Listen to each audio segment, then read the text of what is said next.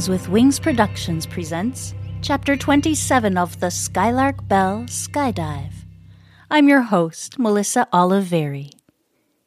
In last week's episode, we witnessed the creation of the Skylark Bell, per instructions provided by the ancient oak. In today's episode, we read Chapter 27, Trial by Fire, in which a betrayal has devastating consequences. Today's podcast partner is Shit and Bricks, proud members of the BooPod network who hail from Australia. Kat and Dom lend a hilarious perspective to true crime and the unexplained. You won't regret giving them a listen. Just check the show notes for a link to their podcast. Now it's time to settle in, grab a blanket and a warm drink. We're getting started. The elixir. I think it was part of the plan. I don't know what was in that elixir. I did not prepare it, and I don't believe Kalia did either. But it was the first step in someone's master plan. Let me go back a few steps. After the ceremony, the festivities truly took off. The booming thud of the drums resonating inside my ribcage as I danced and spun around the fire with the other tribe members. Erskina painted my face in the same warrior pattern Kalia decorated me with the first time I met her. We threw herbs in the fire to burn off negative energy. We sang, we feasted, saluted the bounty of nature. We laughed and we loved and we communed with the elements: fire, water, earth, and air. It was a dizzying blur of sounds, shapes, and colors. As I recall it now, I can't remember specific details. Who did what? Who was where? It's like the tribe and the ceremony itself were all melded into one, all moving together as one force. It was the most powerful, most beautiful thing I've ever witnessed. It occurred to me, sometime into the celebrations, that I hadn't seen Corbin since I noticed his strange behavior by the fire. I decided to try and find him, despite feeling slightly unsteady from the effects of the elixir. I walked around the clearing, checked inside his work tent, then his living tent. I should have noticed right away that most of his belongings were gone. I should have realized what it meant. But my head was clouded by that blasted drink. After circling the encampment for some time, I ended up next to the ancient oak. "Climb up," I heard it say. So I did. Despite the effects of the elixir, Farfalla expertly climbs up to her preferred branch in the ancient oak and leans her head against its trunk. "Hello, old friend," she whispers, conjuring a memory of Marius greeting Cormorant in the barn at Meadow Lane. She breathes in the fragrant, sage-tinged tendrils of smoke wafting up from the fire below and closes her eyes. "They're coming." The ancient oak's words cause her to open her eyes immediately. "What? Who's coming?" she whispers. Farfalla looks around in the fading light of the setting sun. From this vantage point, she can see the fields surrounding the forest and make out some of the forest paths through the canopy of the trees below. Once they've adjusted to the light, her eyes catch glimpses of movement through the trees. She squints down, trying to understand what she is seeing. Between the branches of the ancient oak, she sees a man on the edge of the clearing. He is wearing heavy armor and holding a sword in his hand at the ready. Soldiers. Their encampment has been found. Farfalla feels her heart racing as she watches the soldiers circle the clearing, barely visible through the shadows of the forest. "Cormag!" she shouts down to the crowd below. "Kalia, soldiers! Soldiers are here!" Her words are drowned out by the beating drums, stomping feet, and singing of the celebration. "I have to warn them," whispers Farfalla. "Stay here," commands the tree. Before Farfalla has a chance to debate, The soldiers descend violently on the tribe. Farfalla turns away, crying openly at the screams and shouts below. "I can't abandon them," she says to the tree. "There is nothing you can do. This is their fate, our fate," replies the tree. Farfalla, determined to at least try to help, begins to climb off her branch when something below catches her eye. Corbin. He is standing in the clearing, scanning the area, looking for something. Why isn't he running? Wonders Farfalla. Suddenly he looks up and sees her. Farfalla beckons for him to come up. Perhaps if he joins her in the tree, he'll be safe.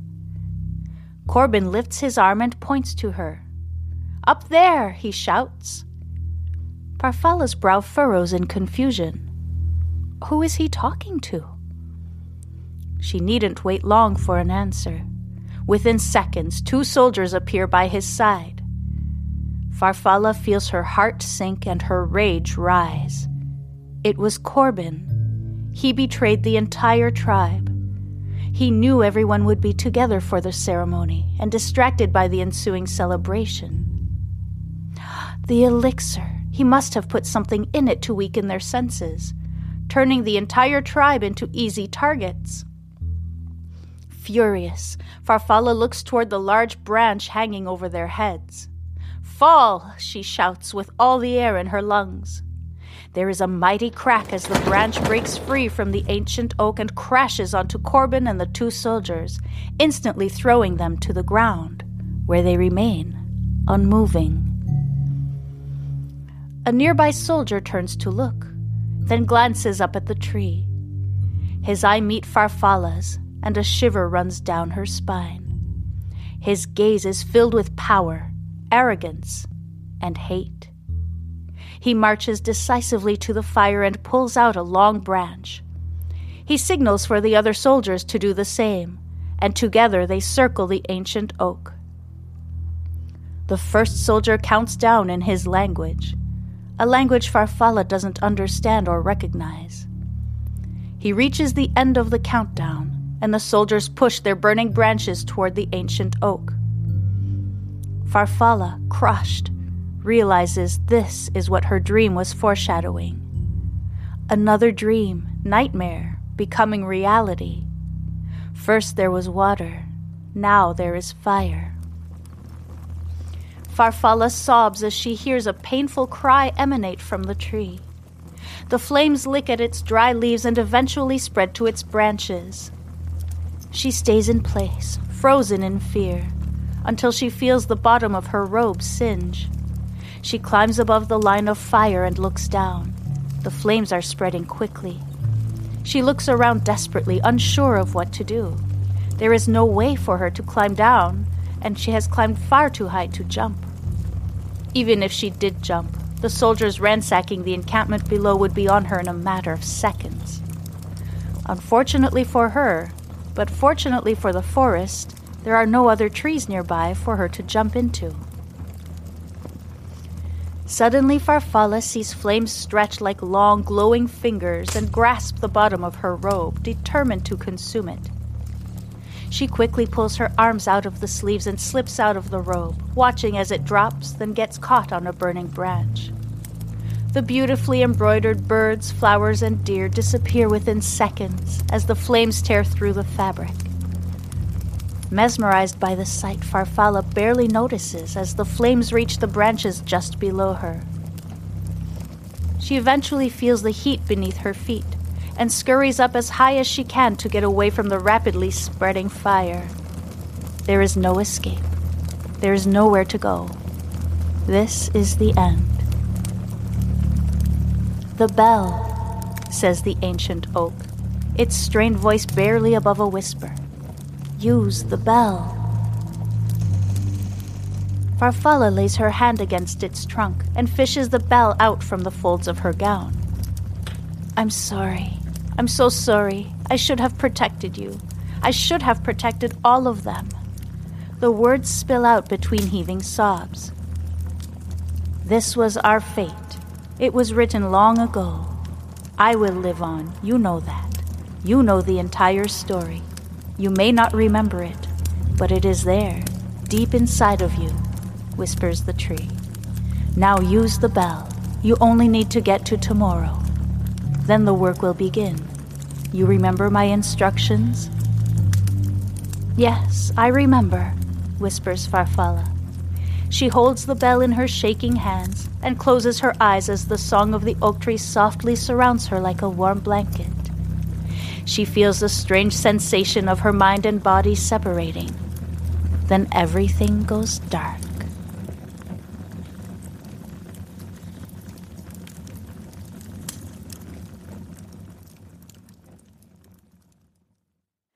Thank you so much for listening.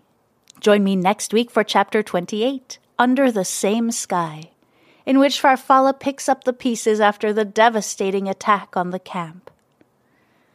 The Skylark Bell is brought to you by Phaeton Starling Publishing and features original music by Canal. Leaving a rating or review on your preferred podcast platform is incredibly helpful in getting the podcast to gain visibility, so others can find and enjoy the story of the Skylark Bell. It's a quick, easy, and free way to support my work. If you'd like to support me further, you can also subscribe to Patreon, where you'll get early access to ad-free episodes, as well as digital downloads of the music and so much more. And be sure to find me on social media for updates. I really love to connect with listeners. Just check the show notes for all necessary links. Once again, thank you for listening. I'm Melissa Oliveri, writer, host, and producer of the Skylark Bell podcast.